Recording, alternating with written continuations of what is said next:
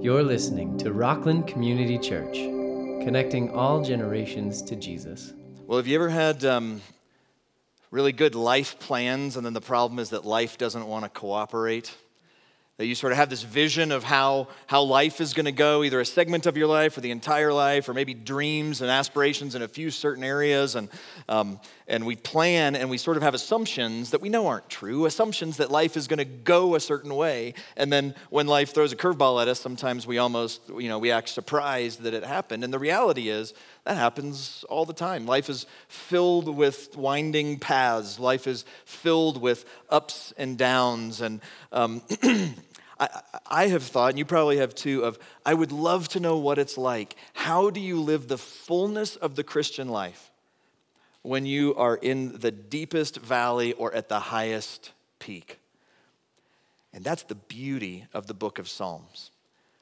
We're calling this little series here, Heartaches and Hallelujahs.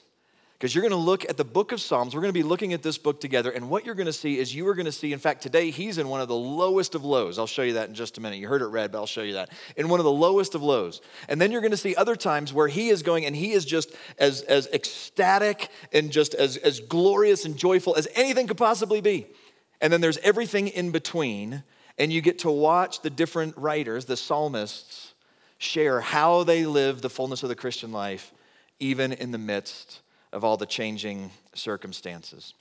So I have to tell you, I've been sort of bursting to get up and to just share some of the things that I've just been seeing in the Psalms and how they've been impacting me. And so I want to just tell you, as we get into this little series together, three things that I'll offer that can be ways that you can maximize your understanding of Psalms and hopefully increase your walk with the Lord.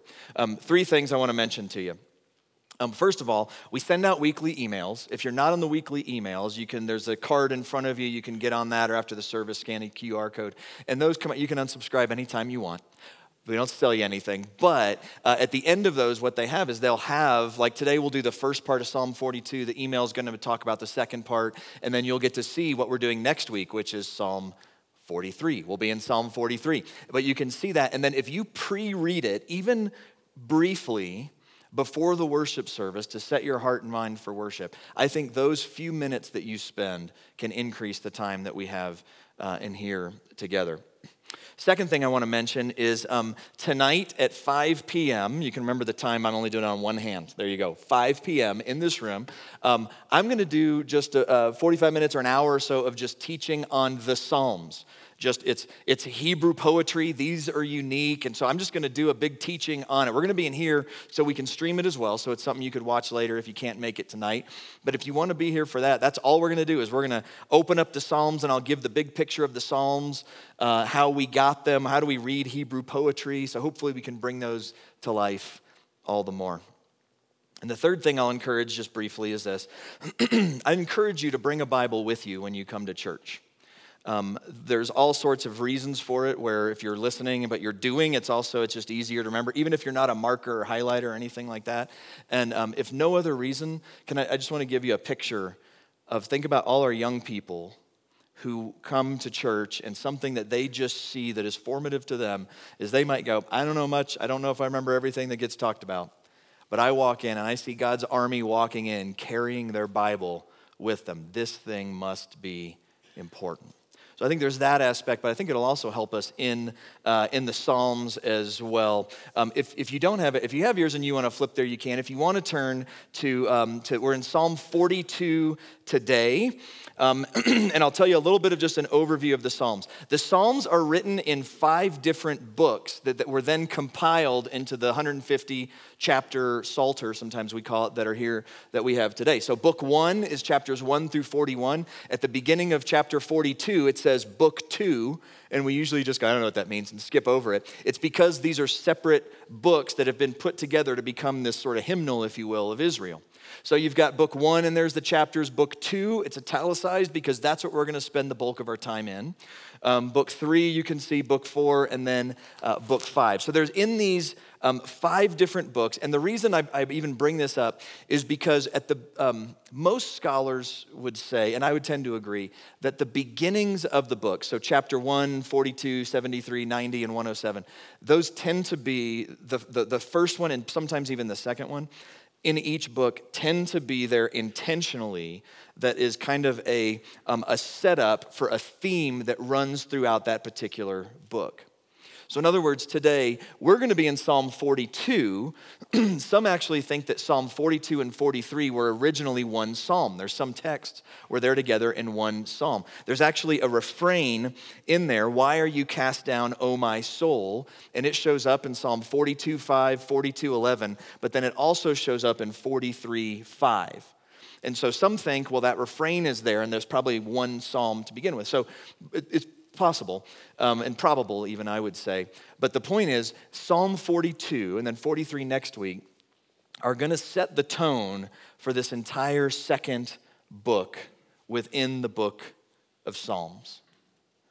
So that's where we're headed today, and that's where we're headed for the next several weeks. So let's get into Psalm 42. It starts out and says, "To the choir master, a maskil of the sons of Korah," which is, you're probably very excited about a maskil this morning, I'm sure, right?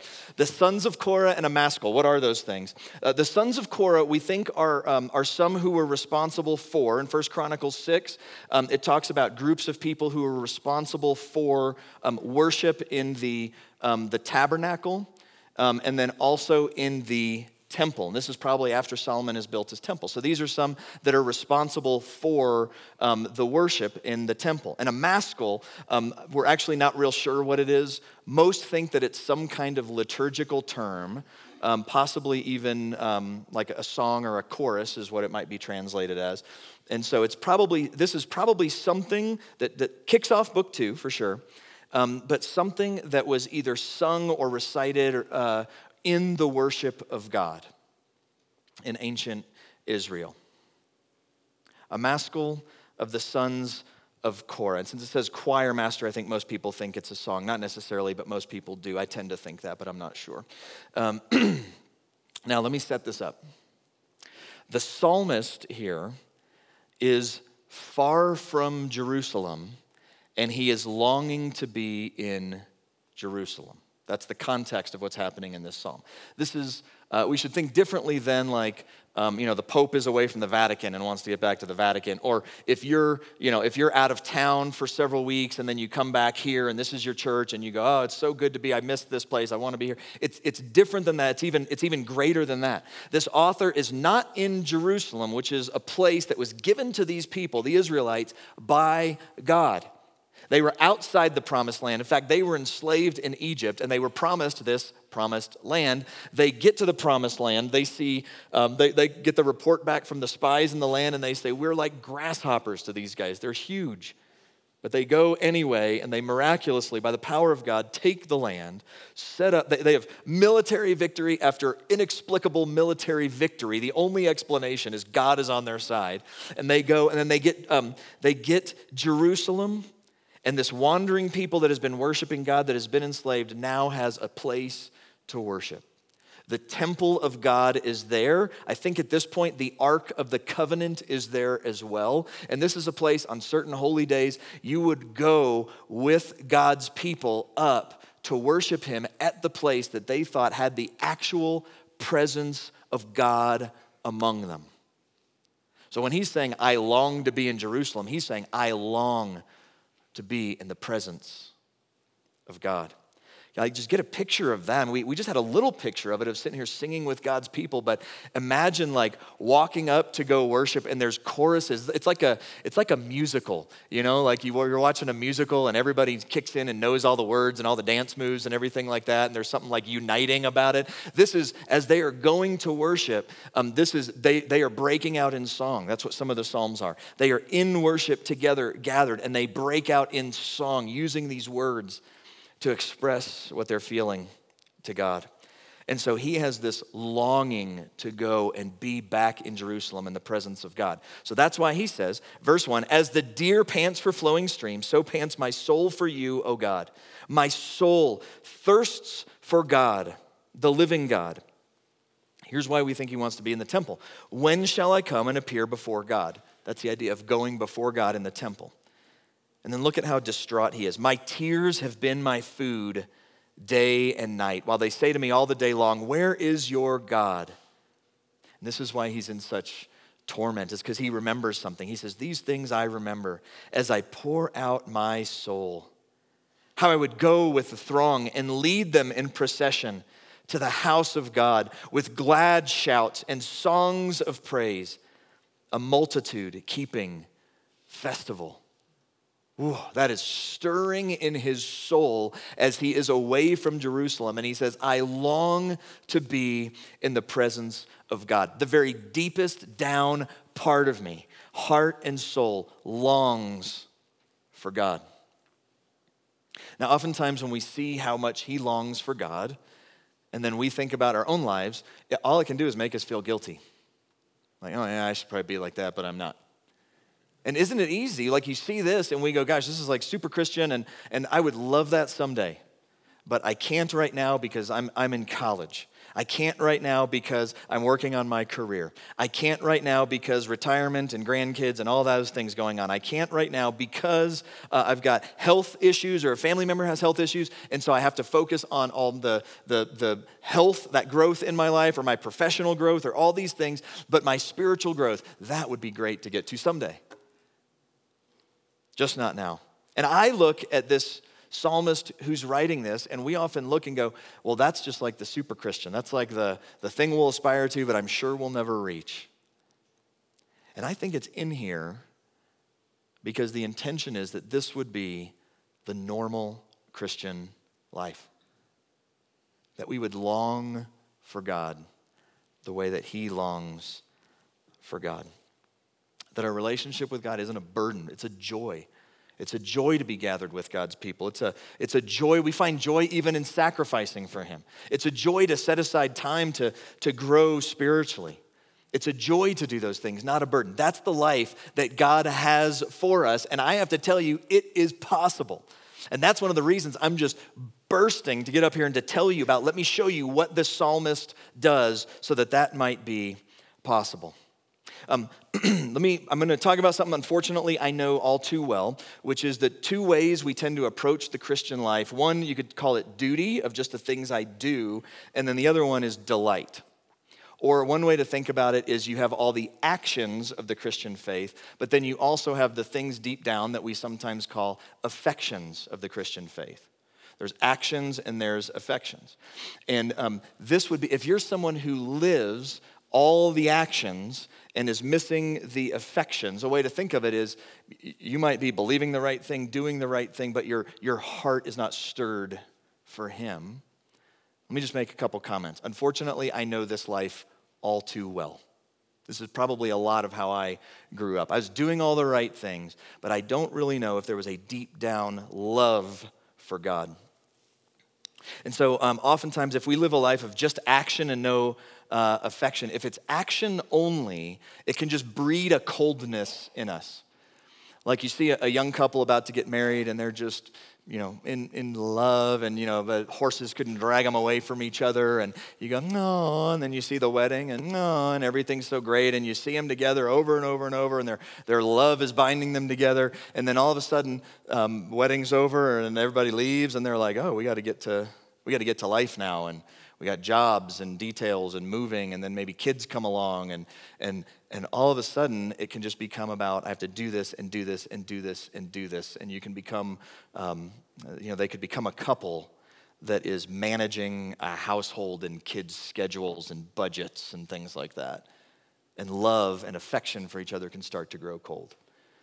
If we have the same thing with God where it's all about just what I do, it can just be a downward spiral to not have our affections just stirred for him. Action-only type living, no affection, can breed self-righteousness. You remember the Pharisees in Luke 18? Jesus tells a story. He says, 2 men went up to pray, and the Pharisee stands and says, God, I thank you. I am not like other men, extortioners, unjust, adulterers, or even like this tax collector. That is self-righteousness. That is someone living by a scorecard of where their actions have brought them. It's the report card of going, I got an A today. Oh, you're like a solid B or B plus. No, that's good for you. And then all of a sudden, it can become this self-righteous thing of looking down at others, and we start looking down at others, and they're people for whom God's heart just breaks. It can be this scorecard kind of living, and there's a bunch of negative impacts of this. I would say the other thing is it just breeds exhaustion. If all we have is just action and there's no affection for him, there's no heart behind it, it can just breed exhaustion in our Christian life. And we are called to action and to affection. And the psalmist is about to show practical ways that actually plays out in our lives. So let me give you the two ways, two things that can help stir our affections for God. And we'll see them here in this text. One is first being honest about our sin. We'll talk about that first. And second is something called speaking to ourselves. I'll explain that as we get to it. But again, in verse 1, we're going to talk being honest about our sin. As a deer pants for flowing streams, so pants my soul for you, O God. Isn't it interesting? Our souls don't pant. Deers do. We understand that imagery. And in fact, we sang it earlier, as the deer panteth for the water, so my soul longs for you. Oftentimes, people translate it like that. It's what it means. It actually is the exact same word, pants and pants. The deer pants for water, so my soul pants for you. And it's interesting because you go, well, that's not what my soul does. But in the context of Psalms, we read it and go, I get it. My soul thirsts for you. Our souls don't thirst in the same way our mouths and throats and everything, but we go, oh, I get it. There's something deep down within us that's almost an involuntary, I want God. I want to be with him. I want to be in his presence. My soul thirsts for God, for the living God. When shall I come and appear before God? This is where I was saying that one of the most important things we have to do is be honest about our sin before God. You have him longing for the presence of God, and the thing that hinders us from the fullness of the presence of God tends to be unrepentant, unconfessed sin in our own life. This goes all the way back to the Garden of Eden. If you've been in the Bible studies during the week, we've just talked about this too. In the Garden of Eden, they had this perfect fellowship with God. And then all of a sudden, they eat the fruit. And then God is walking in the garden in the cool of the day. And instead of going, yay, God is here, which they had been doing, I don't know if they actually said that, but you get the point. All of a sudden, after sin has entered, what happens when God walks in the garden? They cover themselves and they hide from him. They hide, it says, from the face or the presence of God.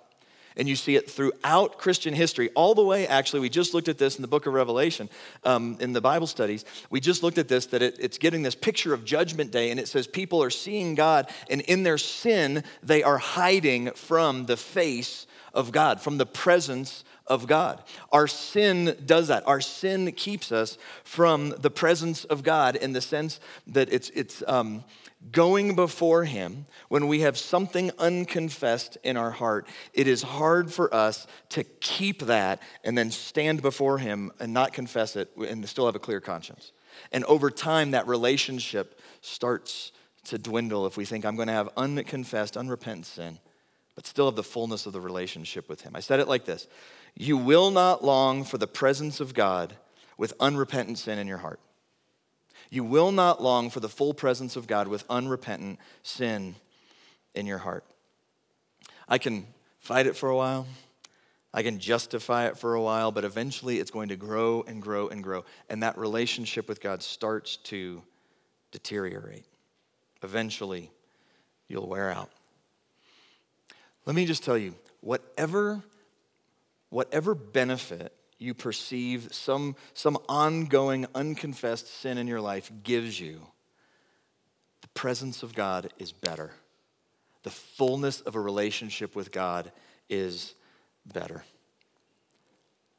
And I feel like almost every time this comes up, I can read minds here a little bit of, I'm not doing all the big bad things. I don't have a fake internet account on social media where I'm out trolling people and stirring up anger. I'm not embezzling money. I'm not cheating on my spouse. I haven't done, fill in the blank, whatever it is. And so I'm good. Other people need to confess, not so much me.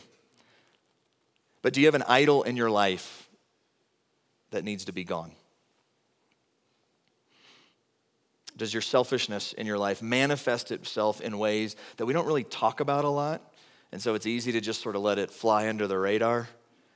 Is there something in you that you go, I need to bring this before the Lord? Do you have an addiction that's very private and you haven't told anybody?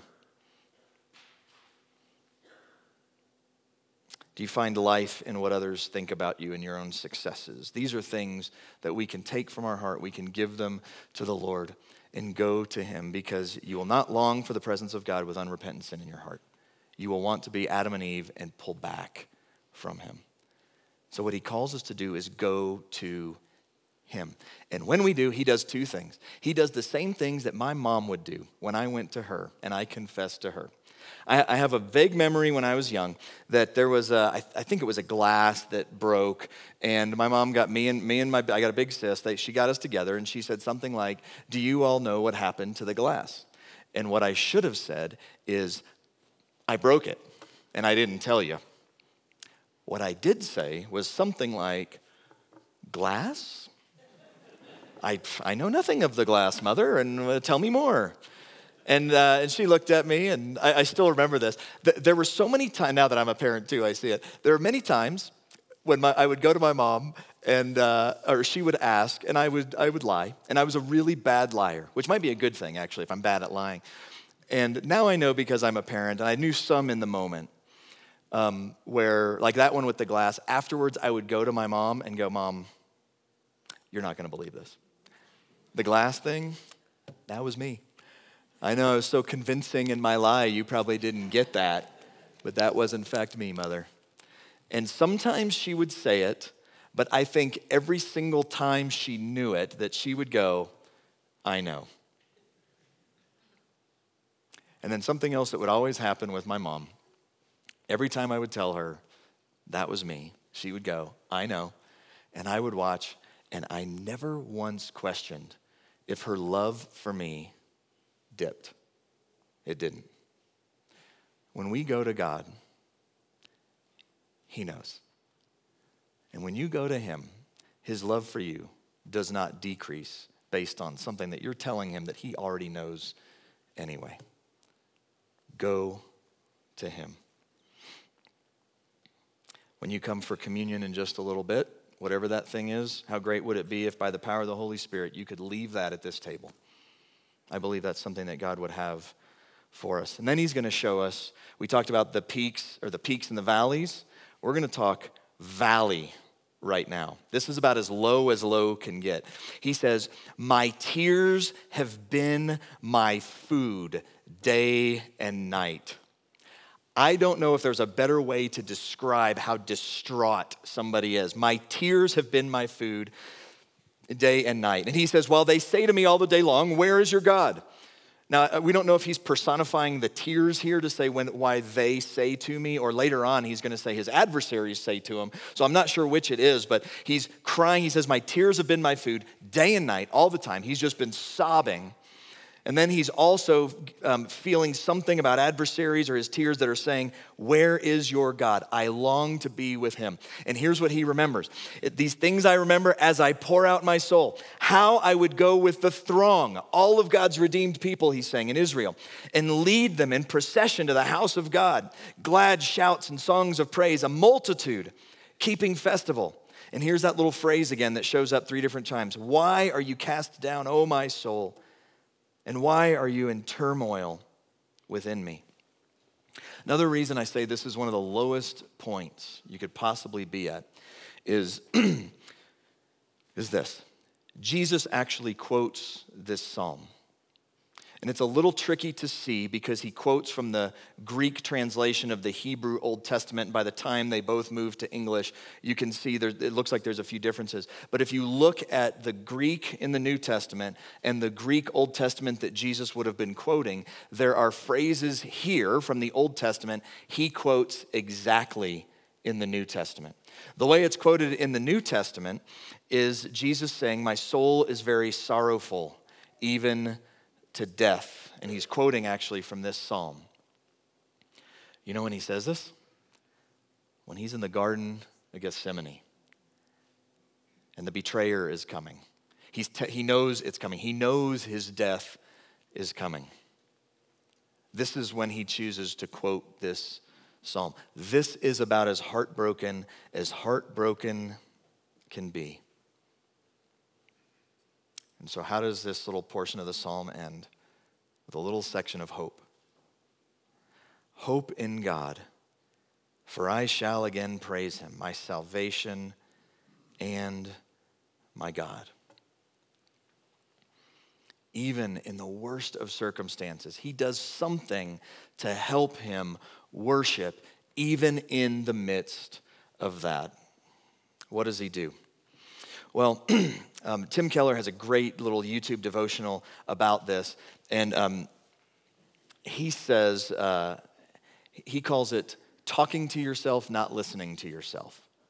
Talking to yourself, not listening to yourself, which sounds like a self-help seminar, but hang on just a minute and let me explain what's happening. He says, talking to yourself, not listening to yourself. You notice what the psalmist is doing. Why are you cast down, O my soul? Why are you in turmoil within me? Who's he talking to?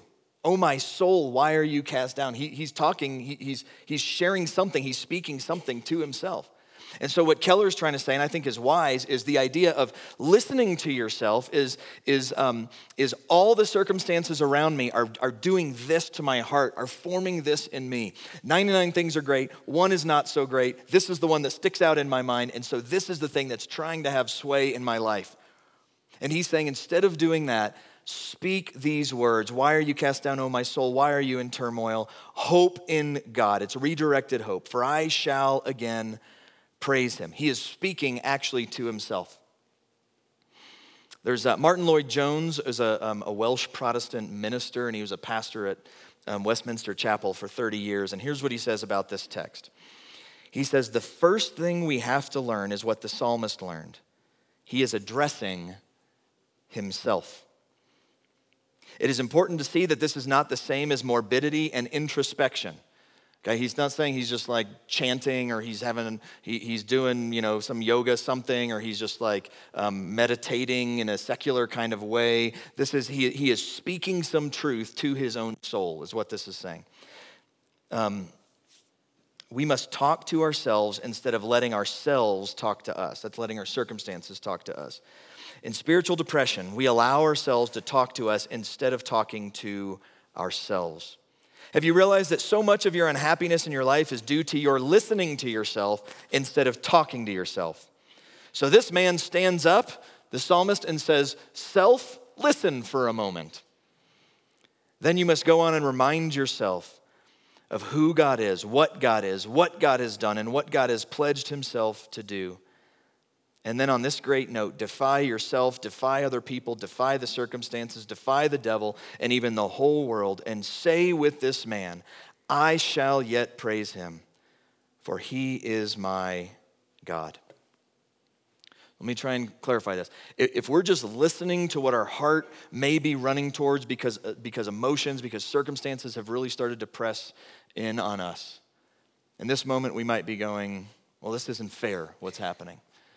This will never, ever get better. Things are just going badly, and they're just going to keep going badly and badly and badly. We can go to worst case scenario over and over and over. And what he's saying is turn, in a sense, to your very own heart and speak the words of what you know about God. Remind yourself of who he is. Remind yourself of what he has promised that he will do.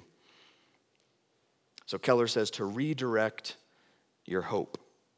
So I think about it like this. When I think about my justification before God, no matter what is going on in the world, when I think about my justification, my being right before God, all of a sudden, my past is in my past. That's behind me. When I think about the forgiveness that I have before God, any guilt, shame, anything that maybe pulled me to this point, maybe I'm in the dumps because it's my fault, that is gone when I think about God and what he has done and I place my hope in him. I am forgiven in him. My guilt and shame is gone. When I think about my own sanctification, my growing in my spiritual life, no matter what circumstance I'm in, if I can think of that instead, what God has done and who he is, I can remember I am a work in progress. I'll be smarter, hopefully, wiser in a few years than I am right now. Maybe I won't walk into this problem again, whatever it is. And we can remember this is going to get better. When I think about my adoption into his family, I think I have a perfect heavenly Father That I have a God when I cry out to him in the midst of it. If I'm ever saying my tears are my food, I'm crying out to him. And he is listening and he hears me like a father would hear any one individual of his children. When I think about the resurrection, I remember everything I'm going through is temporary. When I think about how much he loves me, it swells my confidence. It makes me think I don't have to handle this in a certain way and prove myself at the end of that. I don't have to do any of that. I am perfectly loved how I am because of what God has done for me. That's what the psalmist is trying to say. When we're in the midst of those moments, how can we think of God, who he is, what he has done on our behalf? It's kind of empowering, I think, because there's two of these things that are actually in our control. As we go before God and we are honest with our sin before him, and then we can speak words of truth when our heart starts bending to all of the circumstances around us, remembering who God is and what he has done. And when we do that, we can declare with the psalmist together, hope in God, for I shall again praise him, my salvation and my God.